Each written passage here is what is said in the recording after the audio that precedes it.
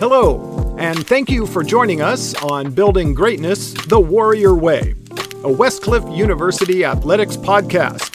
As always, I'm joined by our Dean of Athletics, Sean Harris. Yay. And I'm Sherm Dog, David Shermett, the head baseball coach at Westcliff University. Well, to all our listeners out there, our incredible interview series continues. All we have are first round draft picks, and today is no different. We've got our one of our newest coaches in the Westcliff family, Daniel Tustin, who is all things cross country and a few things track and field. Daniel, great to have you with us today. Thanks for joining us. Thank you for having me. Glad to be here. Well, you know, you have a pretty interesting background, as you and I have had the chance to get to know each other recently. Why don't you tell our listeners a little bit about your history and how it is that you've managed to join us here at Westcliff? Well, it's been a long journey. Very excited to be at Westcliff. It's been my passion and my goal to become a head coach at the university level over the past 4 years. Started coaching. Well, actually, my journey kind of started as an athlete, high school, and then in the collegiate ranks myself at Cal Lutheran up in Thousand Oaks, California, Division III school. Really developed my passion for the sport. And from there became actually a youth coach, coaching middle schoolers, 7th graders, 8th graders. From there, coaching at the high school ranks, Moore Park High School. I've coached, in addition to cross country, hurdles, sprints, relays, high jump, long jump, triple jump. I've also coached at Moore Park College, community college up here in Moore Park, California, where I've coached cross country, as well as track and field, but also been very heavily involved in recruiting. That's probably been my biggest impact up here. And then just built experience year after year. Again, over the past 4 years, I've done got my MBA from Cal Lutheran, and I'm currently working on a Master's of Science in exercise science. So again, coaching really is like my lifelong passion. It doesn't feel like work to me. We're, as coaches, we're going 24/7. If you're doing a good job with recruiting, not it goes way beyond just coaching, right? So it doesn't feel like work to me. It's like it's what I get up and I have the greatest job in the world. I love what I do. So very happy to be here at Westcliff and to have this opportunity to build something from the ground up and to be surrounded by coaches, by the people that I'm working with. That's great. I've heard this saying before, that if you love what you do, it means you don't work a day in your life. It's not like work, as you've said. Let me ask you a question. When you were in competition yourself as a student athlete and coming up, what events did you participate? What was your specialty? I was a distance athlete, so cross country. And then during the track season, I did the 800 and the 1500. So the mile and the half mile. And then in cross country, in the collegiate ranks, we run 8,000 meters. That's about 5 miles. Wow. And which one did you prefer? Where did you excel? I love both of them. I think overall, I like cross country a little bit more. I like the team dynamic that you get out of it. You get 5 to 7 guys working together towards a common goal. It's not track is a lot more individual focused, even though there is team scoring and championships and all of that. But then I also love track, which is a little weird because I love the 8,000, which is 5 miles, but then I also love the 800, which was half a mile. So I thought it was a good mix. I felt like I excelled relatively at the same level with both of them. Okay. This is fascinating to me because I equate it to like NASCAR and I'll make my point here in just a second, or a bicycle race, in a velodrome. You've got a team, that all has to work together. And you've said you might get 5 or 7 guys on the line from your team. How is it that you all feed off each other as a team in the middle of a race? Because, you still have to run your race. You've got to be in shape.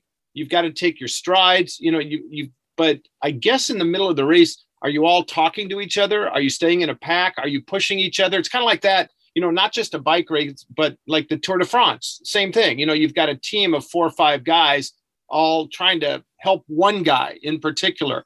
When you're running like that in a pack of your team against other teams, is there a hierarchy? Do you know who your number one is? This is the guy we're trying to get across the finish line first, or is it just a free for all and we're going to push each other?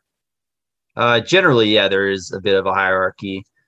Sometimes if you're like really deep, you might have like 2 or 3 guys up front, mix that could lead you at, for any given race. And you're not really talking, maybe a little bit in the beginning. But if you're talking towards the end, you're probably not running as hard as you can. And some races go out slower than others. So you're able to do a little bit more of that and communicate with each other. But generally, you're just looking for those jerseys ahead of you.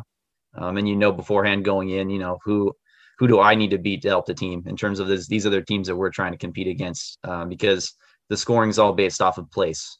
So lowest score wins, kind of like, golf. So if your number one runner gets first, that's a 1. And then it just goes down the line. So every single place counts, at least through the top 5. Okay, I got it. But Yeah. you as a team know who your number one runner is. He's the fastest or in the best shape or takes the longest strides. And that's the guy you're trying to work to get across the line. Or is it, as I say, a free-for-all? Hey, if I can beat my teammates, I'm going to bust it and beat them. Oh, yeah, if you can, why not? We're all there to push each other. Okay. And with a healthy team dynamic, nobody takes that personally. But generally, there is like a hierarchy. But you might have a little bit of like jostling of position from race to race. It just depends on what kind of talent you have. Sometimes you have a guy that's like way out ahead of everybody else, but sometimes you're a little bit closer, Okay. So. Do you call the guy way out ahead the rabbit? Rabbit is usually like somebody who jumps in a race and they lead for maybe like the first half of it to pace it really well, and then they drop out. Oh, I see. Okay. Yeah. So. Yeah. When I see a race, long distance race, and you see all the runners bunched up, it seems like at the beginning, there's a lot of elbowing and posturing and trying to get into your slot when the race begins. Is that the truth? Like you're trying to fight each other, whether it's your own teammates or the other team, just to start the race fast, get into your rhythm and get into a place like 4th or 5th or 6th or wherever you're comfortable running. Is there a lot of that at the beginning of the race? Yeah, cross country can be a little hectic that way, especially like the bigger the race is. One time when I was competing myself at Cal Lutheran, we had this race at UC Riverside, and I think it was like 300 or 400 people on the starting line. And a lot of times in cross country, like the start will converge, to the actual course. Right. It's a wide starting line, and this one converged to like, again, it was like 300 or 400 guys, and then to like it converged within like 100 meters, converged to like a chute that was maybe, I don't know, like 40 or 50 meters wide. So a lot of times you have a lot of people converging, especially at the start. So you're really crazy, and you have a lot of, like you said, like some elbows and pushing, and not to be mean or anything, but just to protect your space and protect yourself. So there was this one race again I had at UC Riverside, and we got out, and I actually fell like probably within the first like 30 meters. And I had all my teammates behind me, like hurtling over me to not step on me. And so, yeah, it can get kind of like nasty in there, but you just keep going. And again, you do your best to just protect yourself, protect your space. And like you said, get a good position out in front as best you can. And then you kind of settle into whatever that pace is, because if you continue at that fast effort that you start at, you're probably going to fade like within a mile or two. Right. So it sounds kind of like tricky. It sounds like a bottleneck, right? It's wide at the bottom, and then all of a sudden it starts, and everybody can I guess, comes together at the very beginning. Is there bad blood at that point? If you get off to a rocky start with somebody on another team, it could last the whole race. Yeah, it could be, especially if you think somebody's doing something like malicious to you, or like intentionally cutting you off, or really being physical. And that happens, right? Sometimes. I've never had any experience where I had a lot of bad blood with somebody, but I've had that have told me afterwards, like that they were ready to fight a guy like during the race, Wow. or that. So, and sometimes you do hear people like talking to each other, or like, cussing, or you hear people saying some things like in the beginning of the race where it's really crazy. Yeah. Now, when you talk long distance and you talk you're talking maybe 5-mile race. Is that a road race? Are you flat on asphalt, or is that up and down through hills and dirt? So like true cross country is wouldn't be like on a sidewalk or on a road. It would be like dirt or especially like thick grass. Back east or in the Northwest, a lot of the courses are like really grassy, muddy. Sometimes you're running through like snow and things like that. The West Coast, SoCal, the weather's like so great. And we don't have like, we do a lot more running. Like it still is on that type of terrain, but it's also like on the roads or sidewalk. Some courses are flat and they're like lightning fast. Some courses are hilly up and down. It just depends on the course. That's the great thing. You have so much variety from meet to meet. You know, you never really get the same race twice. Interesting. Did you have the opportunity to run in races that happen every year? There might be something like the LA Classic or whatever the case is, and you get to go back to that every year and run that same race over and over, especially because you enjoy it. Yeah, I mean, pretty much. Yeah. In high school and college, we did the same races every year, especially like all the conference meets, they'd be held at the same place. And usually the conditions would be, and you see the same people every year. So it was a good way to kind of benchmark yourself year to year to see your progress. Did you have a favorite location, a favorite race in particular? Good question. I think in college, like the UC Riverside race, that one was pretty fast. Any course that's fast, like that's the one that people are going to like. I honestly liked racing at more of the hillier courses. So in college, we had a conference meet, not the conference championship, but a conference meet at a course in La Mirada it was kind of challenging. Like it had a lot of steep inclines, grass. And so it was kind of like a grinder. And I really enjoyed those courses in terms of being able to compete. I felt like I was pretty I was mentally really strong in a lot of areas. So I could kind of like use that to my advantage and just be smart and not go hard out in the beginning and just catch people and hunt people down throughout the whole race. I thought that was a lot of fun. So, so you have to run a smart race. I mean, you have to know the ins and outs and when to make your move and when to draft, I guess. Yeah. Yeah. Okay. So it's kind of like, you have to obviously be in good shape and be able to run, but you got to be smart about your race as well. For sure. Yeah. Okay. Especially like the longer the race is. So like if you go out, right, everything is like kind of based off of pace, right? If you're running a half-mile race versus like a 5-mile race, the half-mile race, you're going to be running a lot faster. Oh, of course. Yeah. But it's also a lot shorter. So if you go out too hard in like an 800 or, a half-mile race, the time that you're really going to be hurting is a lot shorter versus like in a 5-mile race. If you go out too hard, you're going to be hurting for like 3 miles, because you went out too hard and you're just fading and fading and fading. And there's nothing you can really do at that point. So you have to be smart about your pace. And then in cross country, especially because like I said, there's so many variables in terms of like the hills, the turns, the different terrain that you're on. You have to be smart in terms of like knowing how to take a turn, how to run downhill versus uphill, to get your speed back versus being on a track, just running laps. It's in a lot more of a controlled environment. But you've done those races where you run laps. You're just on a track and you might have to do 22 laps around or something like that. You've done those races before as well, right?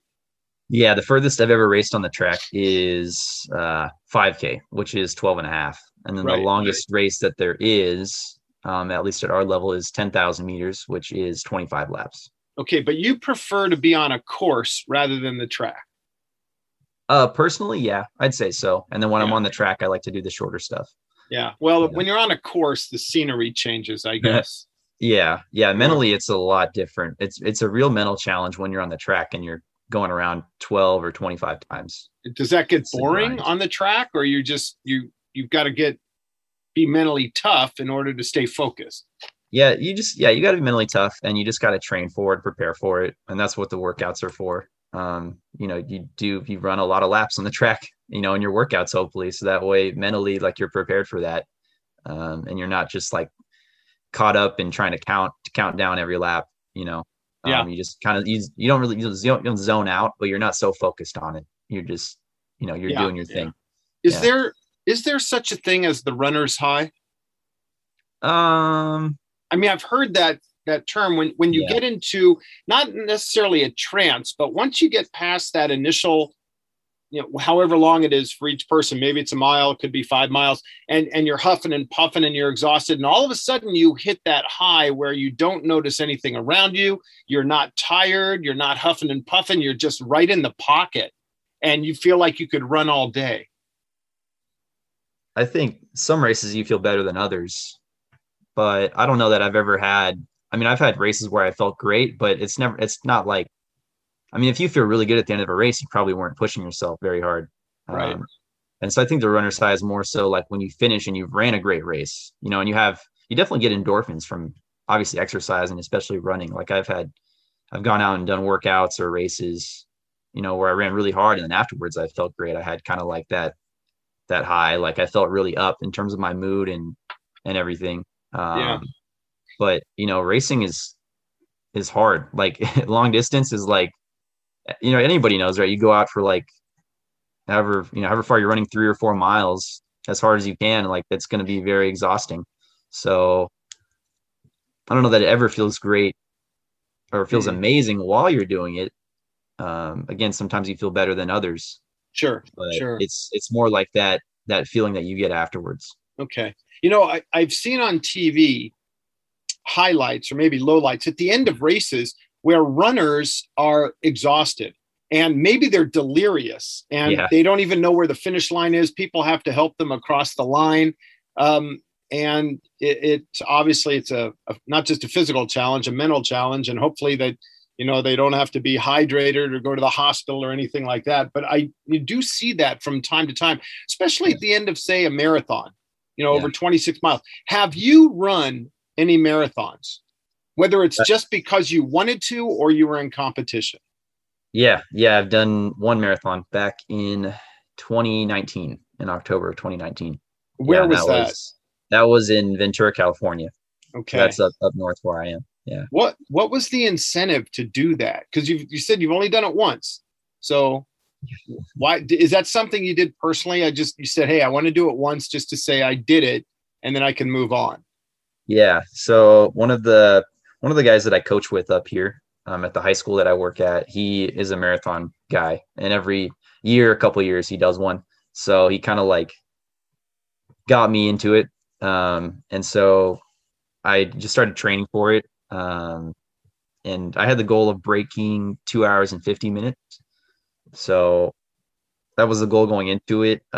It was a weird experience because the first, I'd say 85-90% of that race, at least for me, and I've only done it once, but it felt very manageable. Like the effort felt very manageable because relative to what your top speed is, you're not going very fast.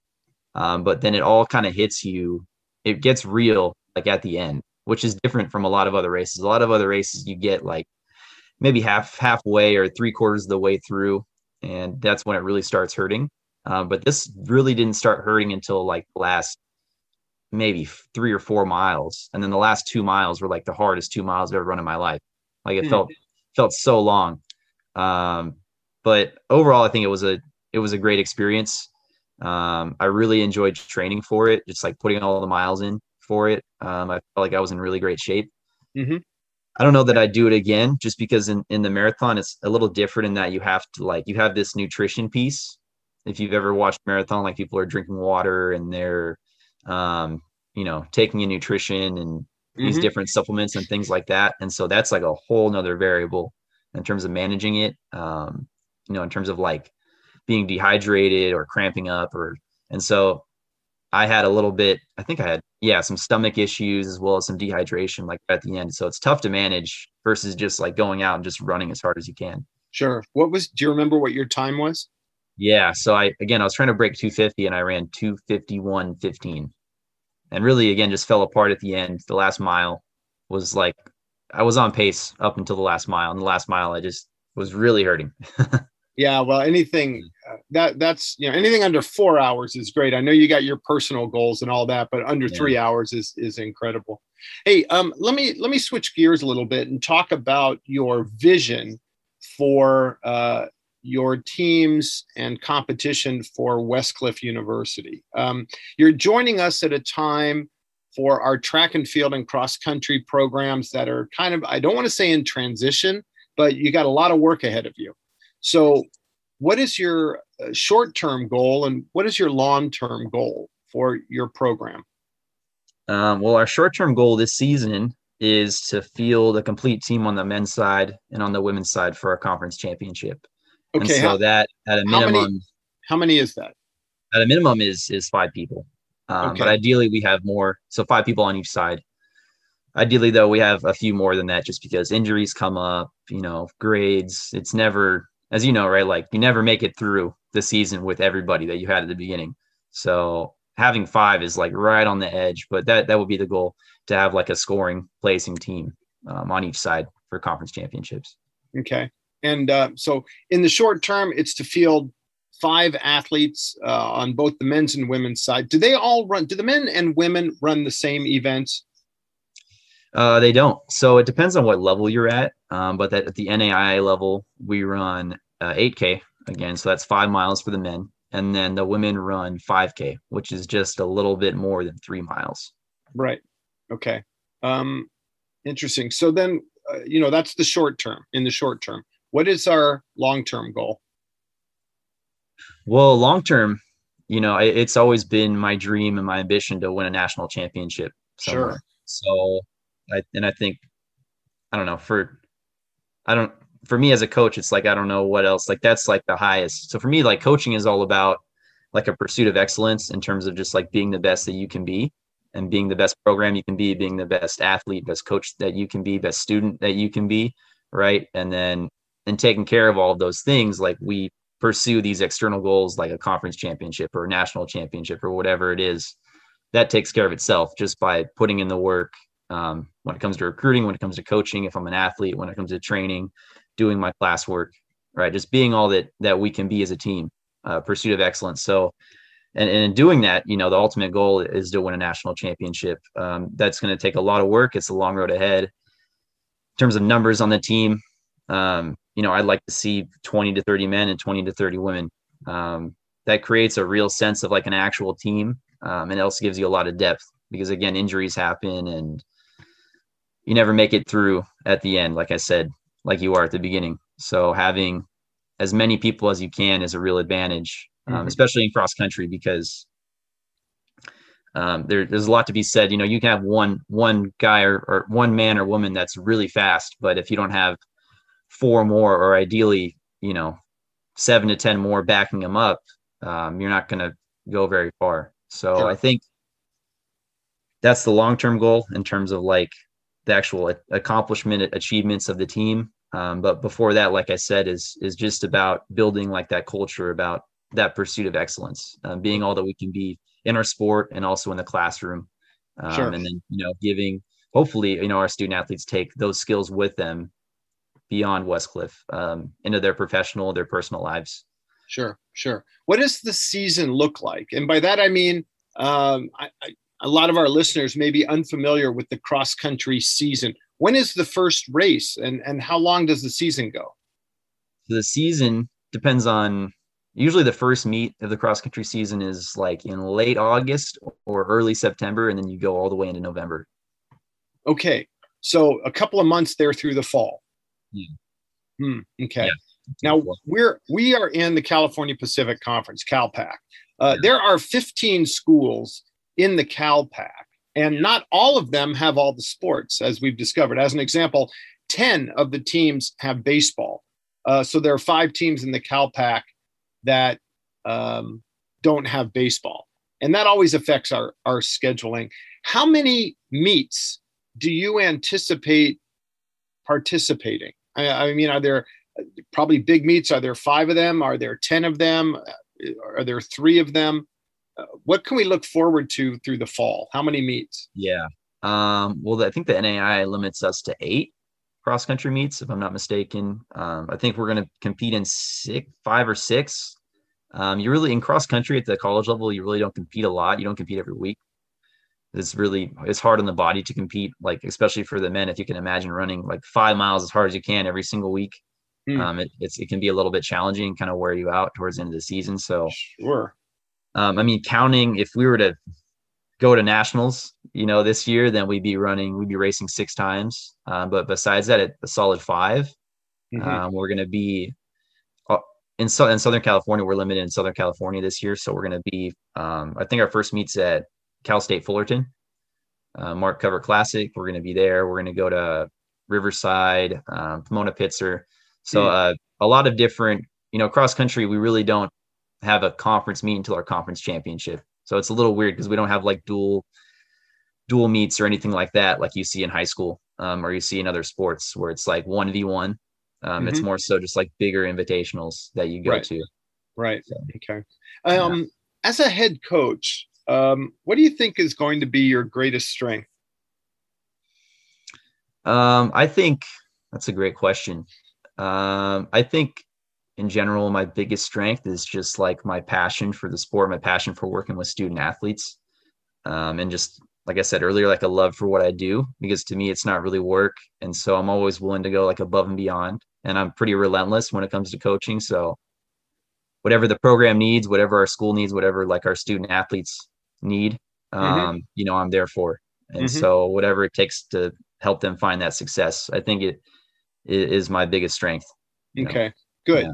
I always hear the term track and field, cross country, track and field. They're not, are they interchangeable? Because they're two very different things, but I always hear those two things mentioned together.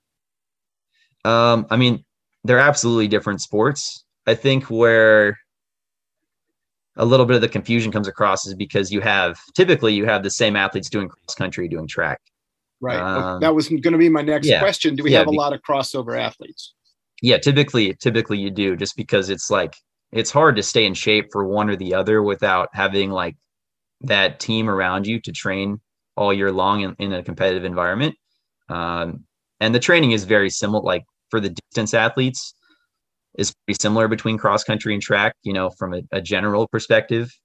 For those distance athletes, like if you're doing 8K for cross country versus if you're doing 5 or 10K for track, even for the shorter distances, like it has some similarities. So I think that's where like some of the confusion or some of the, they are somewhat related. They are, like I said, very different sports in terms of like the terrain and everything that you race on and the distances. Right. Are you going to be helping out with the track and field team as well? Yeah. So I'm there to support Justin Johnson. He's our head coach on the track side. I'll be working with the distances, and then I guess filling in. We haven't really discussed what our track season is going to look like. As I said, I think at the beginning here, I have experience coaching sprints, hurdles, relays, jumps, so I can kind of fill in wherever I'm needed. But we'll see what Justin wants to do in terms of bringing on other coaches. But yeah, I love the entire sport of track and field. I love every event. I think it's so cool that we have so much variety in that sport. Like every single event, like you could consider it a different sport. You're doing something totally different. And they're so technical. So there's so much fun to coach. There's a lot of work that goes into those events. Interesting. As a baseball coach, we talk a lot about mechanics of our swing for the hitters, mechanics for our pitchers, because if their timing is off or their mechanics are off, chances are they're not going to be very successful. Is that a big concern where running is in the field of running, the mechanics? And, I hearken back to the movie Chariots of Fire and a few other running movies where they talk about hips being in the right place, stride being correct.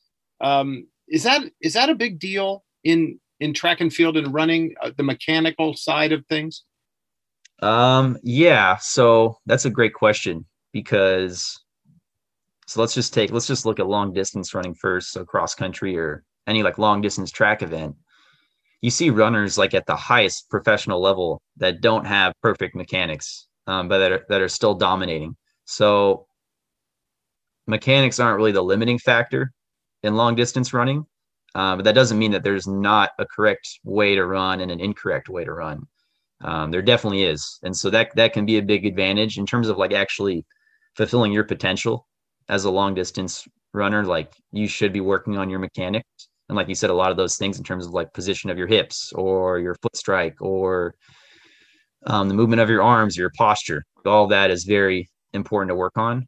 And then outside of long distance, like in every other event of track and field, like your mechanics are more important. Like they're more of a limiting factor because every other event in track is about like power and, maximum force output and speed and all of these things. And so to do that, to be as fast as you can, or to throw as far as you can, or to jump as far as you can, or as high as you can, like you have to be mechanically sound in order to get in the right position. Like it's extremely technical, some of the events. Yeah. See, that's the thing I don't know that people realize. You just see people running. Okay, run fast. There's more to it than just listening for the gun and running to the end. It just, we don't necessarily see that. But I remember listening to some of the analysts break down Usain Bolt and the way he runs. As an example, he's so tall, he's 6'6". Now this is a sprint, this is track. It's not as much cross country, but he only takes 41 strides to everybody else's 44 strides. I wouldn't have even thought of that. I mean, there's so many little technical things about running that people don't realize. They just think, oh, it's running, just be faster than the guy next to you. But it's not all about that. There's so much more that goes into it. Oh yeah. Yeah, there is. And like stride length and stride frequency it's a little different for every single person, but yeah, if you can take fewer strides than somebody else at still at a fast frequency or at a fast like pace, like it's definitely going to be a big advantage. And part of that's, because, like, I think because you said he's so tall, his legs are so long, he eats up so much of the track. And it's also Usain Bolt. That's one of the best athletes in the world, and probably in the history of track. Oh yeah. In terms of running. Oh yeah. So like he does things that, like, I mean, he actually isn't the best starter. No, that's another thing. Right. Yeah. So like really, honestly, the 200 is more of his event versus the 100.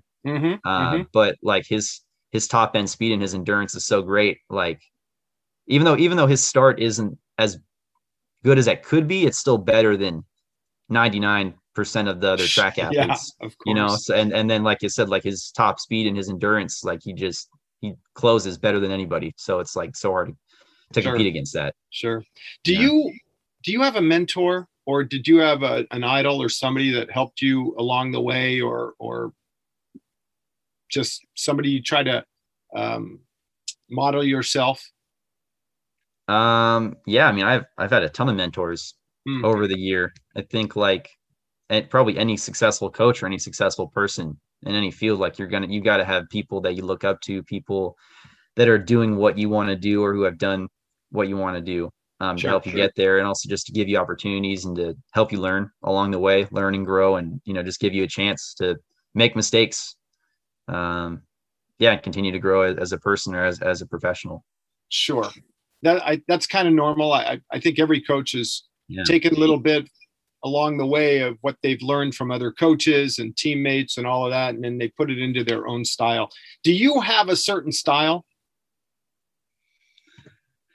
Like I said, so my coaching philosophy is just built around pursuing excellence and being all that you can be. So in that, I try to be very honest with athletes. I'm supportive. I'm never trying to be negative or anything like that, but I do like to keep it real.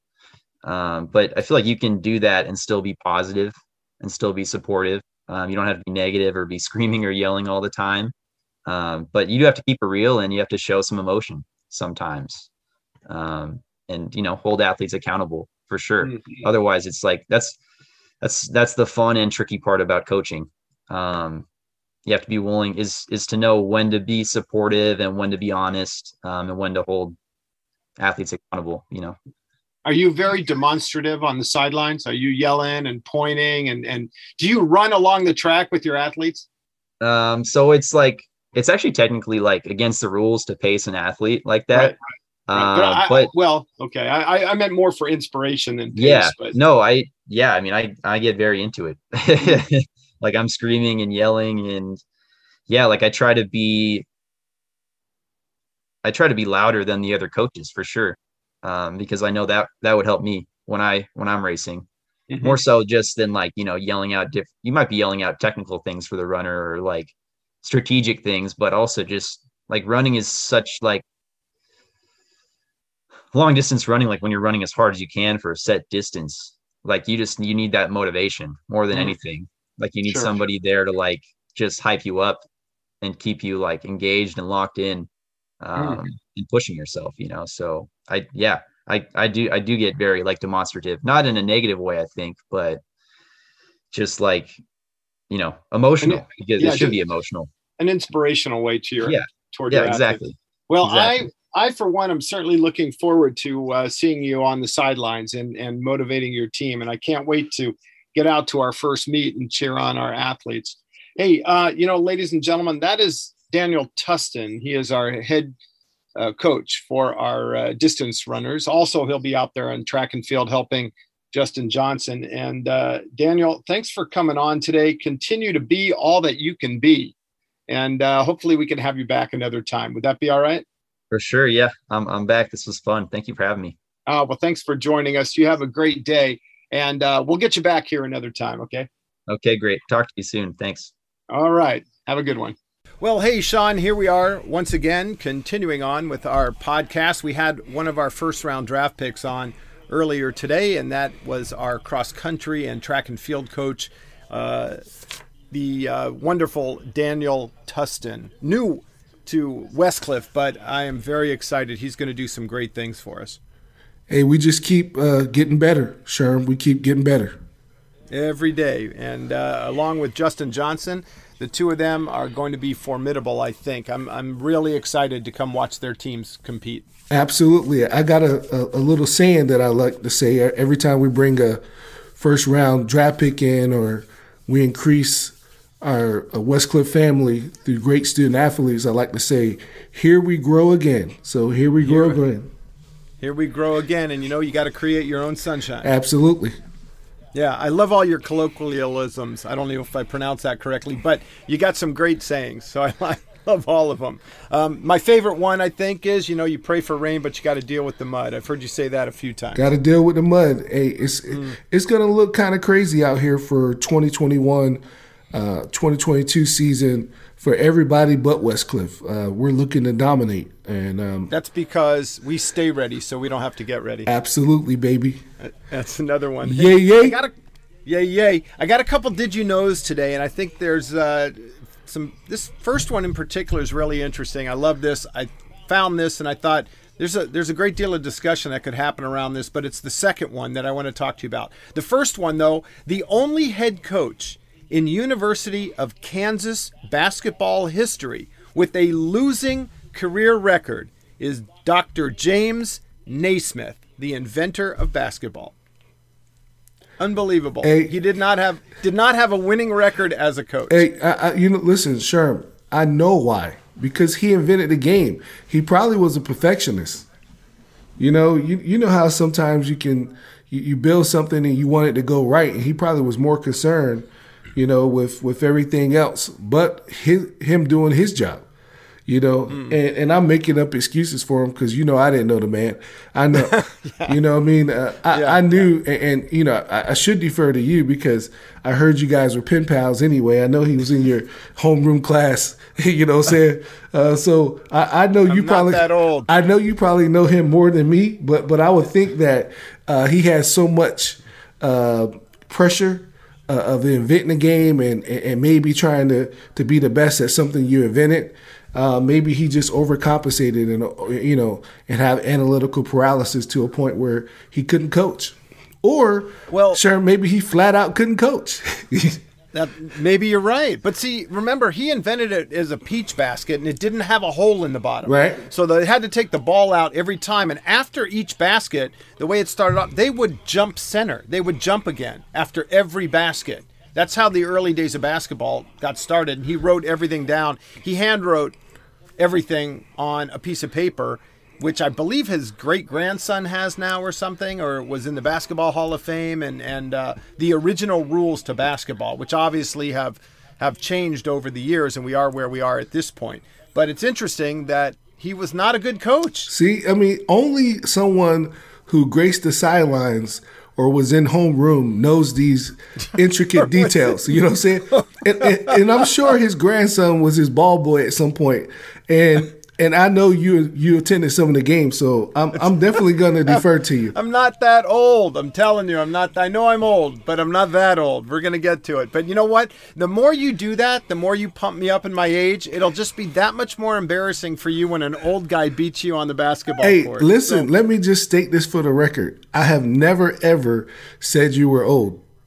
You just said I went to school with Dr. James Naismith. Listen, I found that in an old microfiche that was located in a library on a one school room a place back in West Cliff somewhere in Irvine.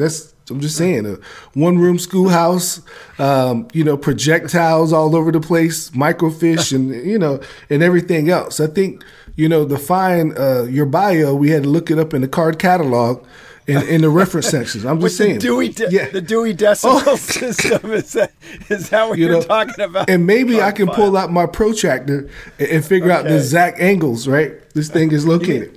Well, don't forget the abacus because, how far back do you want to go? Hey, I was thinking about writing a report on WordPerfect right now, and maybe it can get to you in my MS-DOS system.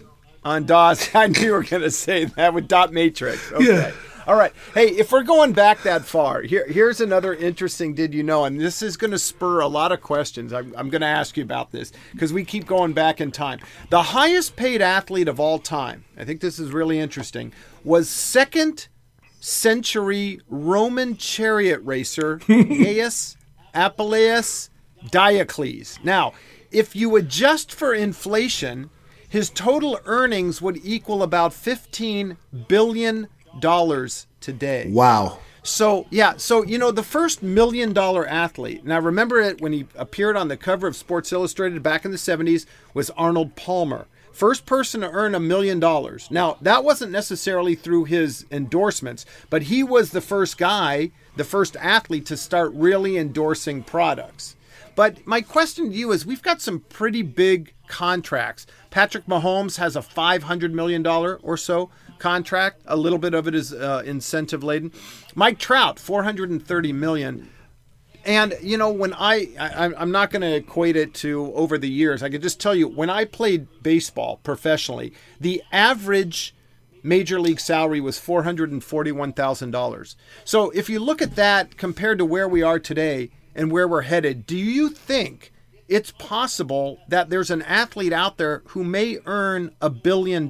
Maybe not in our lifetime, but is it, Hideki Matsuyama just won the Masters tournament last month, and they have said that win, he's Japanese, will probably be worth $1 billion in revenue. Not necessarily all of it going to him, but everything that goes along with winning the Masters tournament. So do you think that we're going to get to a point where there's going to be an athlete who either earns that much or maybe has to have a certain percentage of the team in order to cover his or her salary? Is that a possibility? Oh, it's going to happen, Sherm. It's no doubt in my mind. I mean, you think somebody's going to earn $1 billion for their athletic ability? Absolutely. Once the game, and I think it's going to happen in baseball before it happens anywhere. But I think at some point we're going to look at betting with all these online betting outsources and with revenue and different things of that nature. We can legalize marijuana. They're going to legalize gaming, on the sports and in sports. And I think that's going to tie into the TV revenue deals in CBAs. And I can see guys coming away with lifetime contracts, in some, form or fashion. So I really believe that it's going to happen. And you think it's going to be baseball? I think it's going to be baseball. That baseball money is pretty long. The game has been taking too long, as far as TV time and everything else. They've been looking at different ways to try to spice it up. That's true. They are changing the rules. It is America's pastime. They don't want to lose that. label. No, but it's rivaling. Football's rivaling it. It's taking it over. And that's what I'm saying. And that's what I'm saying. Like, people still believe that Pete Rose should be in, right? So I think they're gonna look at gaming to keep people interested, right? I mean, what else would keep people interested in the inning? Now, I'm not talking about your diehards who love this game and like yourself and grew up with it. We're talking about the casual fan, right? That swing vote. I like to say the casual person that's going through the channel, and they need them to stop now. They need them to stop in baseball.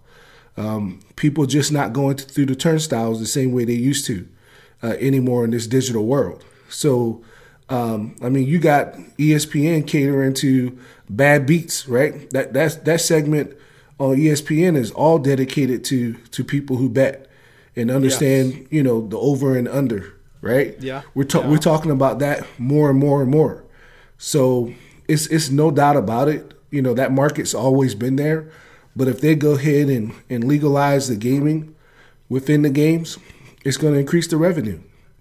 And the athlete's going to take a share of that. If they already getting a half a billy right now without it, it'll easily go to $1 billion. Yeah, but that's going to corrupt the game? It could corrupt the athlete. Okay, the game wasn't corrupt when we was hitting all these homers outside the park illegally. I mean, we seen what happened to the game then.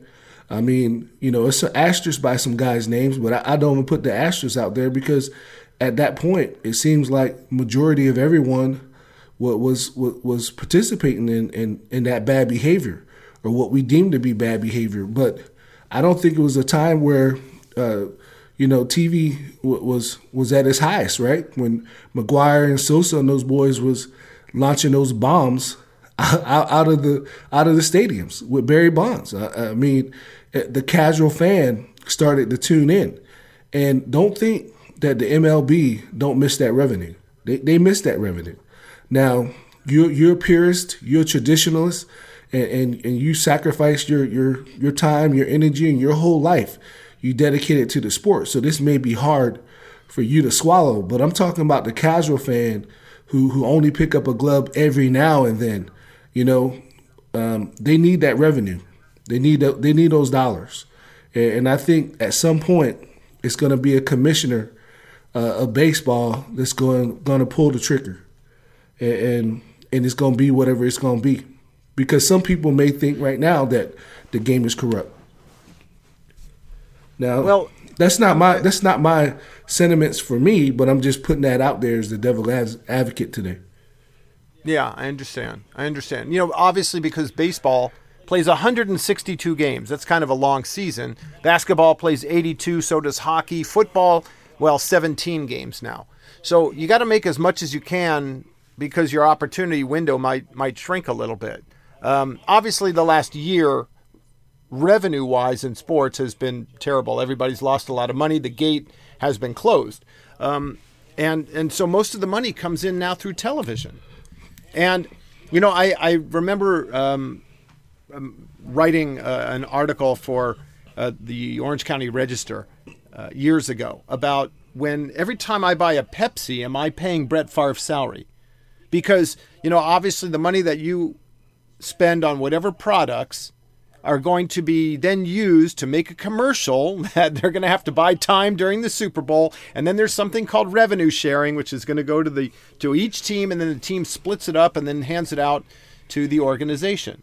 So it just the way the money's going, it's unbelievable. It took us a long time to get to a $400 or $500 million contract. How much longer do you think it's going to be until we get to $1 billion contract? Not long at all. It's probably going to be as fast as it takes you to take out your phone and open it up with your face and push an app. That's how fast it's going to be. And I can remember where we sports teams, professional sports teams, try to go away from setting anything up in Vegas or Atlantic City, right? That's not the case no more. That's not the case. And now with new legislation, right, allowing high school athletes, to get paid basically. And then now we're talking about collegiate athletes getting paid for their likeness, and different things of this nature. It's trending there, Sherm. I mean, this is just what it is. So I'm saying just turn on the light now. Just go ahead and turn on the light so we can get through the bugs. I think the bugs going to take anywhere between 3 and 5 years, because where there's opportunity, I think Jeff Bezos said this, your margin is my opportunity. So it's going to be a margin in there, and people are going to be exploiting that. We know that. And then at the end of the day, my stance on it, I know you didn't ask me, but I'm just going to tell you, pay the man. Pay the players. Pay him. I mean, they've been the end user of this process when they got the highest risk analysis. And at the end of the day, they got the expiration date. The organizations don't. They just recruit and draft another person that's coming through. So, and I'm all for it. It's no such thing to me as amateurism anymore. Sherm, that's been out the door. The NCAA has exploited that, that word for a long time.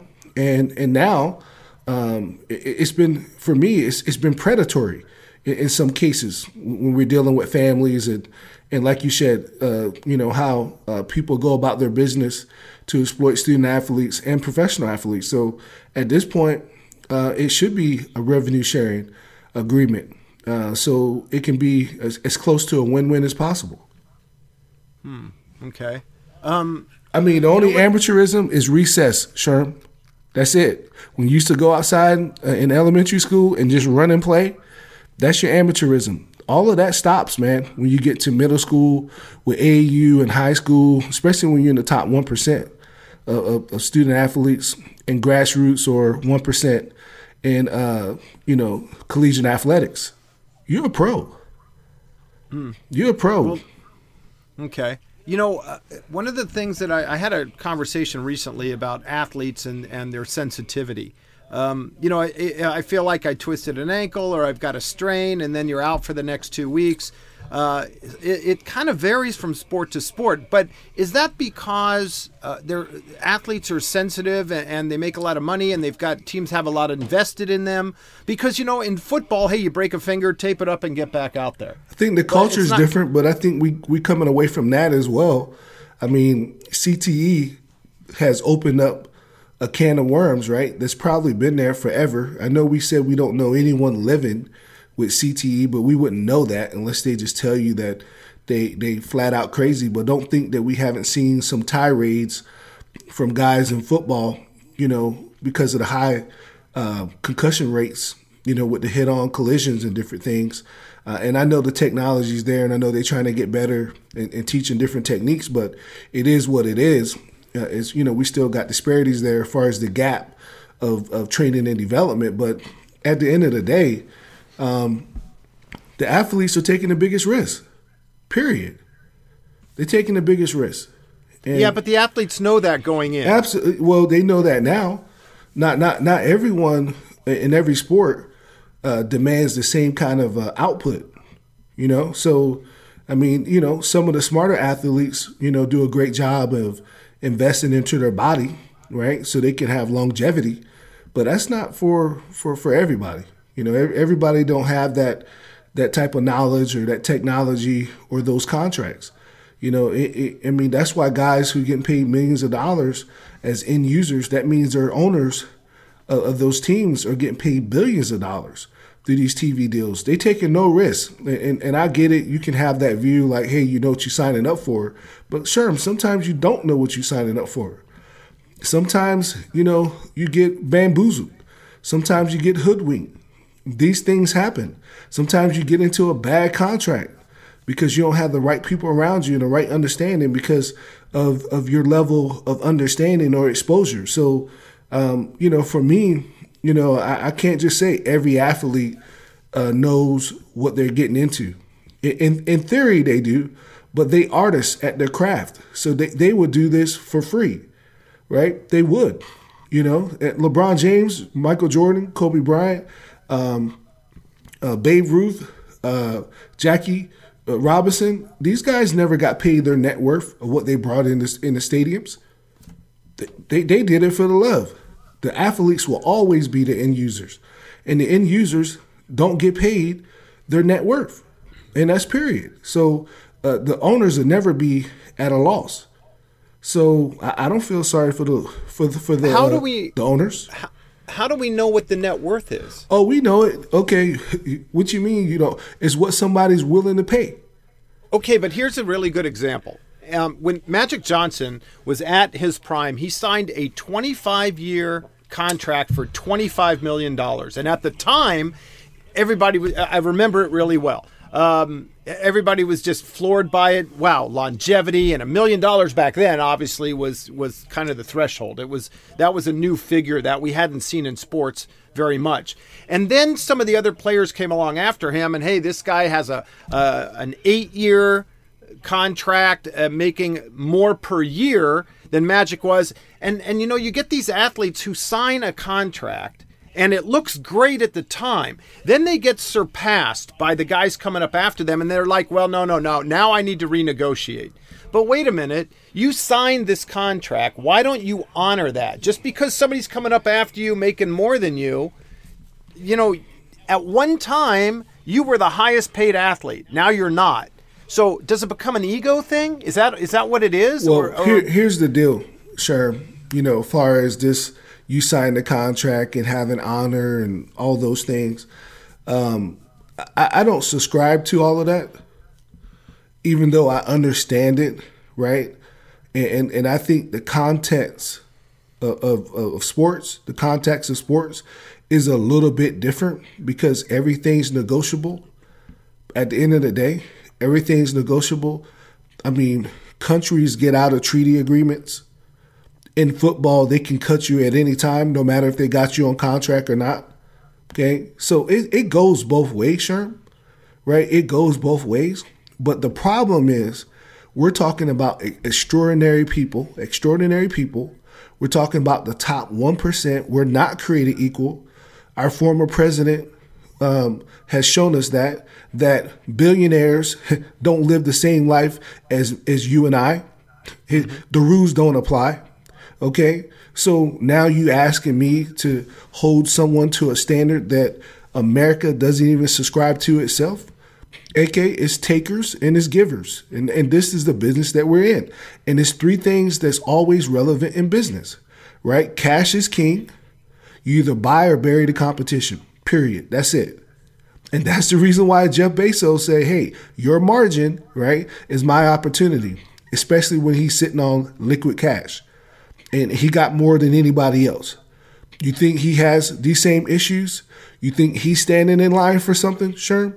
Do you think people not making exceptions for him? You think he has to go in a sign-up seat and stand in a line longer than a mile or two just to vote?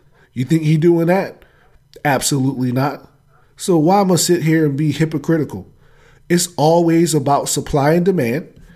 And when you're hot, you're hot. And if your market share goes up, you're going to renegotiate. Because at the end of the day, sports is supposed to be a meritocracy. If everybody could do this, then everybody would get paid this way. But not many can't. It's scarce, right? So it's always about supply and demand. And it's about leverage.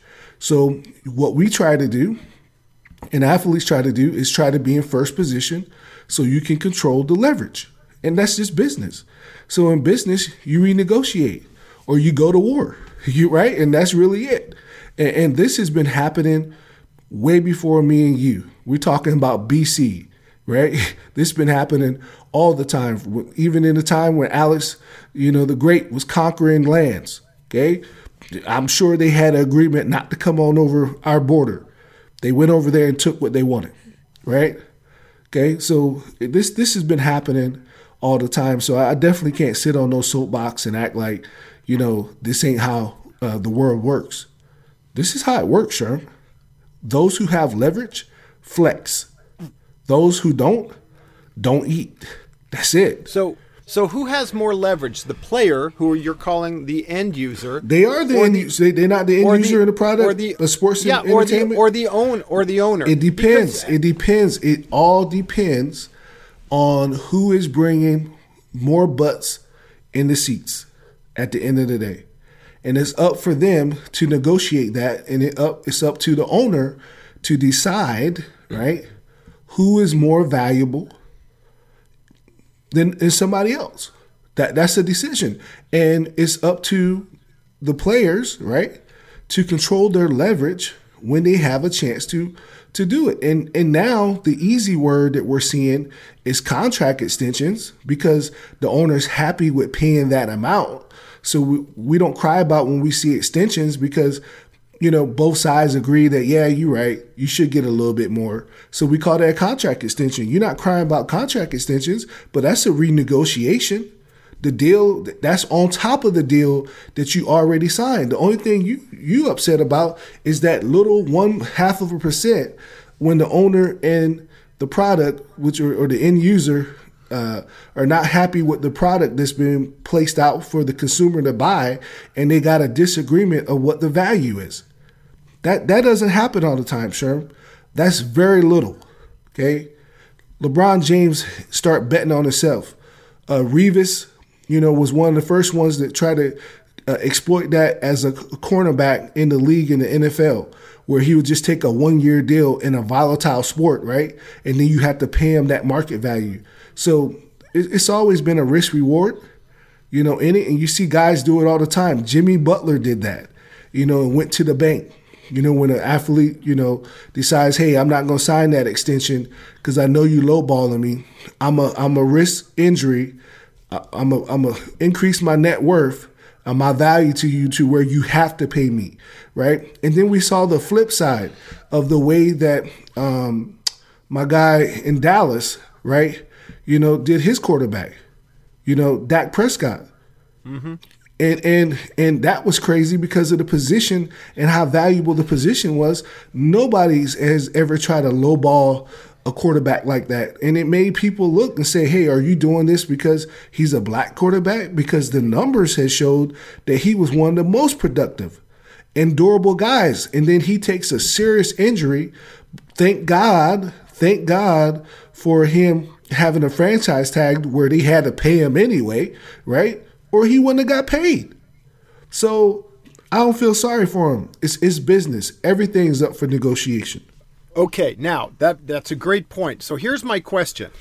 Let's say an athlete has a 5-year contract, and in year 2 or 3, he or she decides to hold out because somebody's gone by them, whatever the case is. But let's say in year 4, they're having a down year. It happens in baseball a lot. It's hard to maintain a 300 average. Maybe you're having a really bad year and you see it frequently. How come the owner doesn't go to the player and say, all right, we need to renegotiate your contract downward because you're not producing, because you're not doing what we wanted you to do? It's a meritocracy, as you said. They do that, Sherm. But when you put in butts in seats, it don't matter. Like, we can talk about, Pujols, right, over in the Angels. His production hasn't been what it normally was when he came out, right? His production ain't been the same. And we know injuries or whatnot because he's a great guy, right? But at the end of the day, Anaheim not getting out of him what they put in, but he still fills up the seats, him and Trout. They still making other money off of these guys, apparel, appearances, and different things of that nature. And then the fact that he's on the roster makes people feel like they have a chance of winning. So it increases season ticket, sales for people who believe that they can go to some great games. So it's a little bit more comprehensive than just what the production is on the actual, on the field of play. And I would tell you this, now in this social media deal, right? We got guys, especially in basketball, who may be a influencer on the grassroots level, come out of high school with 1 to 3 million or 4 million followers on Instagram, who probably get a 1-year deal because of all the other things besides of what they do in the sport. Because there's so many ways to make money off the athlete. So all of these things are taken into consideration now, not just the production of what fans want to see. This, if I remember when Jeremy Lin went on Linsanity, went crazy. He can't. I remember that. He can't find a job right now Okay, he can't find a consistent job right now. But it was enough to take him off his couch in New York in the biggest market, and they ran with it. Right? He didn't have the best game. He wasn't the best point guard. He had a couple moments. And it's been dudes better than him who put in more consistent work that never got paid and got that opportunity or exposure. But because, he was in an Asian market, a bigger market, the NBA's really trying to push into China and different things. It made sense for everything, other than his performance on the court. So it's a lot that goes into this when we're talking about showcasing athletes and how they get exploited and how they're used. And then we're not even talking about the show ponies. Hey, I'm the owner, and Sherm, you're one of my star athletes, and I'm having a dinner party with some of my billionaire friends, and I want to show you off because they never met you. Hey, come on over, bud. I'm calling you up. Owner want to see you. Come to the house. Little cocktails and hors d'oeuvres, right? And you're a show pony. So it's a lot of stuff that happens in this game, Sherm, that we don't see that has nothing to do with the field of player competition. So I think you leverage any situation you can, because athletes, we do know this. They have an expiration date. We know that. Owners don't have an expiration date. Teams don't have an expiration date. Okay, but athletes do. So I would tell every athlete, get paid. Get paid. Get everything you possibly can get before your expiration date expires. And you don't even know when that is, right? You don't even have a clue when that is. I was looking at Victor Oladipo, now getting a year in his surgery. He just can't get that quad right. He may never play again. Mm-hmm. So I'm hoping he got paid. But that's why we got agents to do all the dirty work. And then this is what happens, right? When they can't control the athlete, then they start selling their name and reputation. Let's talk about that, Sherm. If you want to get downright and dirty, they try to sully their name so the athlete doesn't have any value so they can stay where they need to stay. Because I still got one eyebrow up on that whole situation with the Houston Texans with Deshaun Watson. You telling me he been doing this for how long and nobody knew about it? The way that we monitor athletes of that kind of high caliber, your quarterback, you telling me you ain't have no internal investigators knowing what your quarterback was doing, if all of this is true or not true? But since he decided that he wasn't going to play for the owner for personal reasons, and he personalized it, now all of a sudden this dude looking like a serial rapist and nobody in Houston knew about this? Come on, man. It's some things to look into that. And I'm not saying that he's guilty or innocent. And for the victims or whatever, God bless you. I'm just pointing out that it can go a lot of different ways in this business, because at the end of the day, three things is still important because it is a business. Cash is king. They're either going to bury or buy the competition. That's it. That happens every single time. Tell me a time it doesn't happen. Aaron Rodgers, look at his situation. Not happy, right? But hey, who's killing his name right now? Who's beating him up? Nobody. We normally beat up, unfortunately, the minorities because we feel like, oh, you should be blessed. It's a privilege. No, they buying for a service, just like anybody else. So it's some disparities there, Sherman. It's some things that we really take the microscope out and really deep dive into this thing. It's going to be really, really complex, and it's going to be some deep waters that nobody want to talk about. So, but hey, on this show and this podcast, we're here to educate and bring awareness and spotlight some of these things, and you have to agree with me. It's some things that just don't make sense out there. That's all I'm saying. Yeah, I understand. I understand your point of view entirely. I don't know. Sports is just a very different animal. I mean, as you say, it's a meritocracy. The better you do, you should be rewarded. It should be. But here's the deal, though, right? Although it's a meritocracy in premise, we know that nepotism is the culture of sports. Period. Normally, players get first treatment. If I play for you, Sherman, you're my coach, and I decide I want to go in coaching, you're going to grab me first before you grab the next dude that you don't know. Right. That's how sports is. You take care of your teammate. Mm-hmm. In this sport, your son can play for you. Your brother can coach with you. This is the culture of sports. This ain't the same. This ain't the business in corporate America where, hey, we don't want to work with family. No, not in sports. It's okay. Eddie Sutton did it, right? Jim Boeheim, right?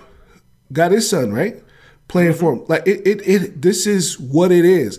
And the list goes on and on and on. The guy from Oklahoma, he retired, but his son took over for him, right? Because he's on. This is the culture of sports, right? But it's called nepotism, right? But it's not looked the same way in sports because it's a different rite of passage and it's just a different culture. But it's hey, I'm gonna have my kids working with me because that's how this game is. That's what it's all about. That's it. This is how it is. It's not viewed the same way as a corporate structure in any other case. Sports is not viewed that way. Athletics is not viewed that way. So we can't try to have have it both ways, Sherm. It can't be both ways. So, I mean, the way we're compensating athletes these days is that if they get a contract, and that's the ultimate goal for an athlete, you want a contract.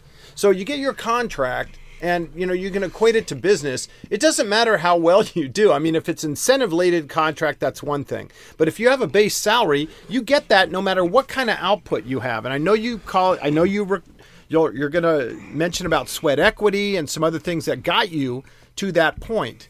And you bring up Pujols as an example. His first 10 years with the Cardinals were vastly different than his second 10 years with the Angels. But as an example, if you're a salesman or a saleswoman for, say, IBM and you don't sell very much, you're not going to make very much. It ain't the same principles because that's not what sports is about.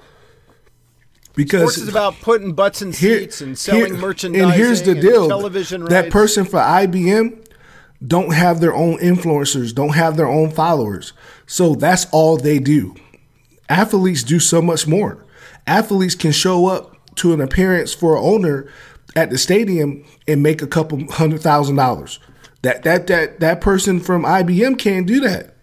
Nobody cares if she shows up to the local Walmart and hand out things in the community and whatnot. It ain't the same. It's not equivalent. It's not the same. It's not an equal. It's not that's apples and oranges, Sherm. That's not apples and apples.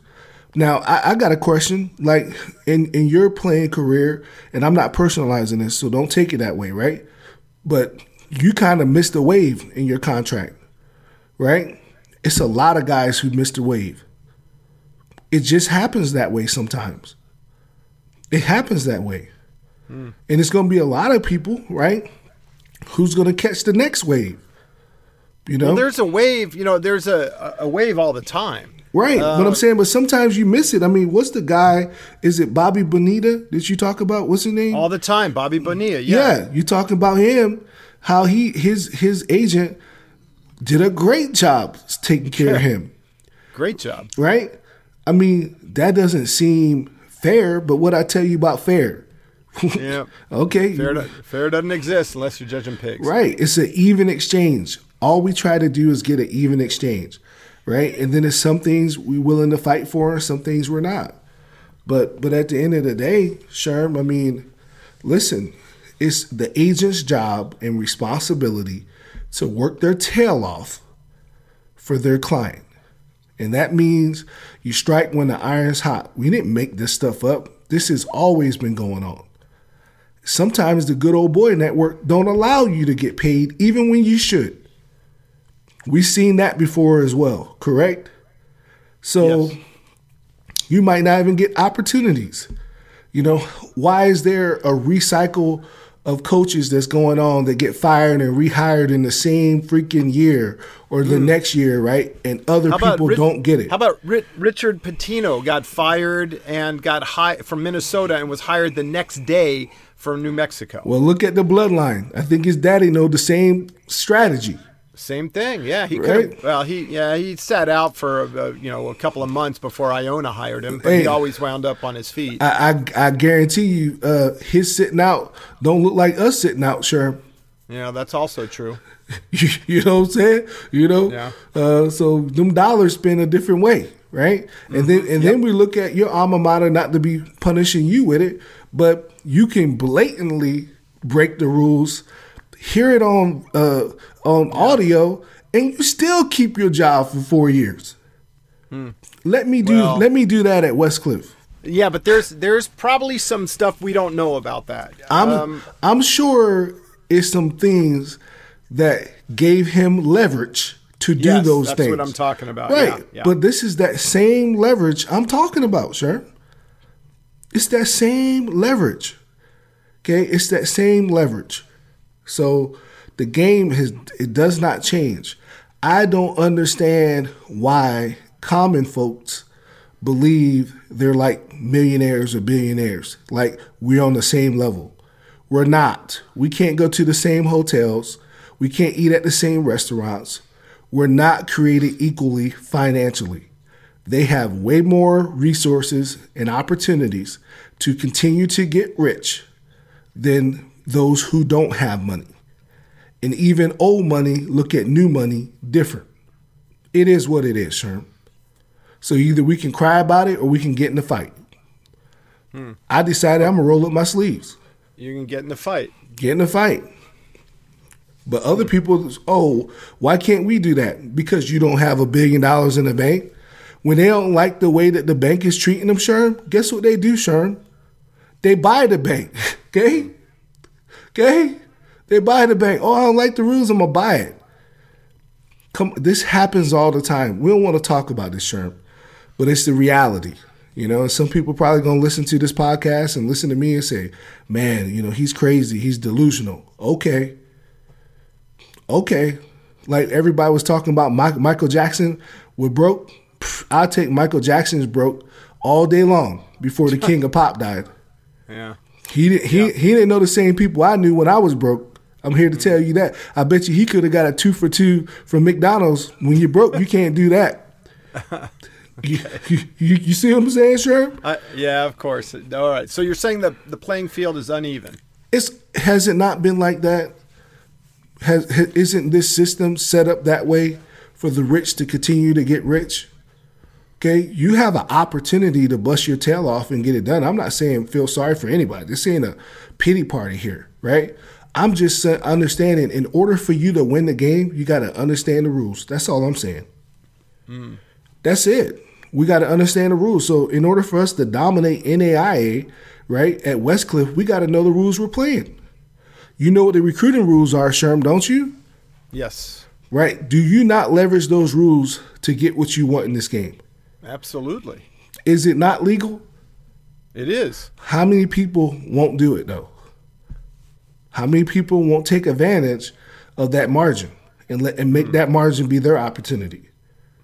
We do this. We do that here at Westcliff, don't we? Well, you're not going to find me on recording talking about payments to players. No, that's not what we're talking about, right? I know, but you got to, as we always say, you got to keep grinding. It's all about, you got to just, absolutely. You can't stop. But, payments to players wasn't within the rules, right, Sherm? True. So I'm talking about things that are within the rules. The reason why people don't want to do them, because it's dressed up in overhauls. It's work. Everything we want is on the other side of hard, Sherm. Flat out. And it's, do we have enough discipline, right? Do we have enough ability to self-reflect and look inward and really assess ourselves of where we are and demand more out of ourselves? Some of us can do it personally, and which is called personal accountability. And then others need other people to do it for them, sure, right? And I got first round draft picks here at Westcliff, so I got a lot of young women and men, student athletes who come in here and understand what the grind look like and know what it is. And we got top-notch coaches that come in here and understand what it looks like. And it should produce great fruit, right? But guess what? to catch a wolf, you got to be a wolf, Sherm. Okay, so I'm here at Westcliff. I'm not concerned about the sheep. I'm here to awaken the lions. I'm here to awaken the lions. That's what I'm here to do. I want to wake up the lions. The sheep always going to be sheep. Okay. That's a tough statement, Sherm. Everybody not built for this. Everybody not built for this, Sherm. I've been listening to all of these one-liners that you have. Everything we want's on the other side of hard, and the sheep are always going to be sheep. And are we strong enough to overcome our excuses? Are we, Coach? You're a coach. I've been a coach, right? That's the passage of this game, right? Sometimes we forget that dean of athletics and different things of that nature. And don't get me wrong, because you don't have to be an athlete to be able to coach, right? We've seen that, people be successful. Mark Few is successful in basketball. Our guy over in the Patriots, he's successful, right? I don't know why I'm blanking out on his name, but you know his name. Belichick, right? He's successful, right? And he wasn't an athlete, a student athlete, or very, very successful. And I'm not for sure. Mark Larry Few, Brown was one of those guys. Right. Yeah. Right. But they study the game. They understand the game. But when you've been a coach, you don't never stop coaching, Sherm. We just coach differently now. My job is to game plan and do a scout to make sure that I allow you and all the other coaches to fulfill their commitment and their passion, with a paved road, not a dirt road. Okay. But when we got here, it was no road. We had to freaking pull it out the mud, Sherm. Okay. We had to pull it out the mud. And then we had to grade the land. We did everything. Hardaway talks about this all the time, about how you got to till that soil, right? You got to do it, got to plant, you got to water, you got to do all those stuff. And then you got to be strong. Plant, water, harvest. Right. And then you got to hit the repeat button, sure. Got to hit the repeat button. And not everybody can do that, right? And that's why I said, Westcliff not built for everybody from an athletic standpoint. Academically, we got high standards as well, right? So just like when I was in the Marine Corps, what got me off my couch when I seen it was the few and the proud. When I saw that, the hairs on my neck stood up. I said, I'm one of those. Sure, I might not be nothing else, but I'm one of the few and the proud. And I went and served this country, right? But that commercial got me up. I saw those dress blues. I saw that Marine Corps dude with he was an officer, right? With the sword, right? Looking good, locked and cocked. I said, hey, that got to be me, right? But what they don't tell you is once you sign on the dotted line, you don't just earn blood stripes when you come in. they don't just give you the blood stripes when you come in. You got to earn that, right? And sometimes it takes people 4 years to get it. It's on the other side of hard. It's on the other side of hard. I was able to get it in 2 years, meritoriously. About 2.5 years, I pinned that on, right? And my last promotions while I was in the military was all meritoriously promoted. So I've been on this track for a long time, Sherm. I got to see those pictures. Do you have those pictures? I do. Okay, because I've only ever seen you this way. Yep. I've only ever seen you for the last 2.5 years. I'd like to see what it would look like before that. Oh man, I'll make sure I'll post it after this. I'll make sure I post it on. Well, I'm not on social media right now. I disconnected for social media. Okay. But I put it on the WhatsApp. Okay, I was going to say, you know where to find me. Yeah. Okay, so we talked about the free market society today in sports. It kind of ebbs and flows, but the interesting thing is, the economy ebbs and flows. Right now it's going north. Things are, the real estate market's going crazy here in California. Economy's picking up. The stock market is also jacked up. Sports going the same direction. So this pandemic has not really affected, it did for a bit, obviously, because of the gate. You have 5,000 or 10,000 people at an arena that holds 60,000. So yeah, that way. But the athletes themselves and the way society is going does not seem to be affected by the pandemic economically. We're giving away huge contracts and the rich get richer. The rich, yeah, that's true. The rich get richer, Sherm. You mentioned Dak Prescott. He got a 4-year, $160 million contract. And, that's the Jerry Jones and Steven, his son. Yep. There's your nepotism. Absolutely. Held out as long as he could. Dak got paid. But, so did the other guys on Dallas. Ezekiel Elliott got his big contract. Right. And Amari Cooper got his big contract. We got student athletes that do the same thing to you, Sherm. They hold out. They don't sign an LOI, right? They hold out. They wait. And then we got to negotiate. I'm on the other side of this, Sherm. So if we're going to equate what I've been talking about the whole time, which is probably sound like to everybody is pro athlete, right? Which is true, right? Yeah. But exactly. I'm on the other side with the other guys, Sherm. You know what I'm saying? I'm the guy that's trying to give you less money, okay, in a scholarship, because I'm writing the ship on the other side, right, to keep us productive as an athletic department. But that doesn't mean I don't understand both sides of the business. That's why I'm not easily offended. This is what we do. This is sports. This is it. This is why we play the game also, right? It's competitive in the field of play, but also in the boardroom, in the office, right? We got to do our due diligence and know what we invested in. So it goes both ways, Sherm. It goes both ways. But let's talk about this pandemic. We have made more millionaires in this pandemic than we did the last time. In great years. So it's a lot of people who have became millionaires during this pandemic, and people are like, oh man, they're getting over on people. No, they understand what Bezos said. He not paying me no money. I wish he would bless Westcliff with some cash and bless me with some cash, because he got enough to do it, Sherm.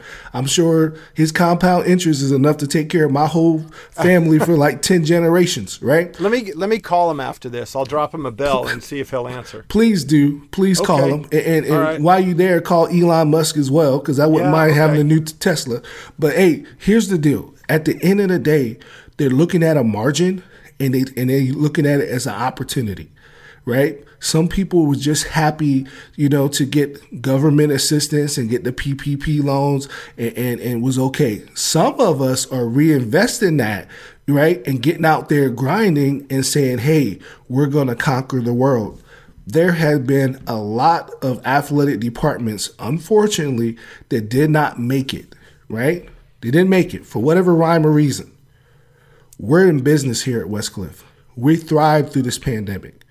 That means that academic leadership from our fearless leader, Dr. Anthony Lee, to all the way to the janitor, everybody's a hard charger here.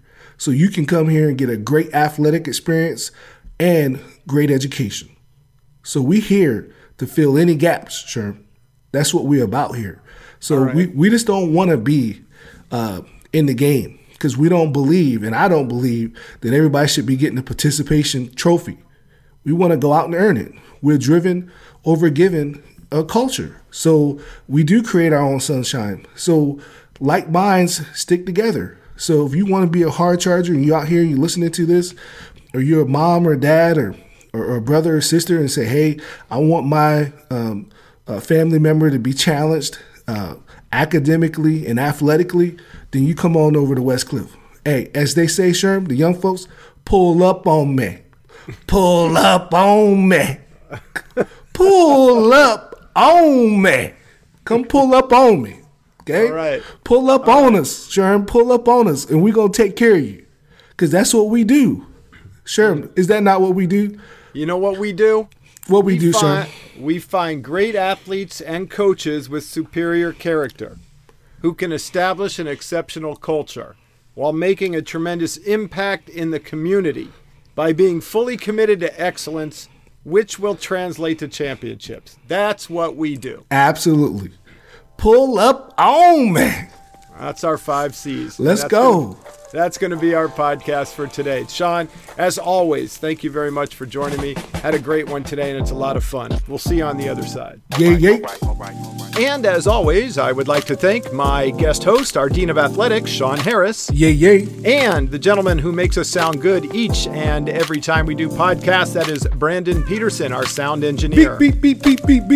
And don't forget to subscribe wherever you download your podcast, and please leave a positive review on Apple Podcasts. It helps us get the word out about Westcliff Athletics, and we thank you for your support. And keep an eye out for the next podcast.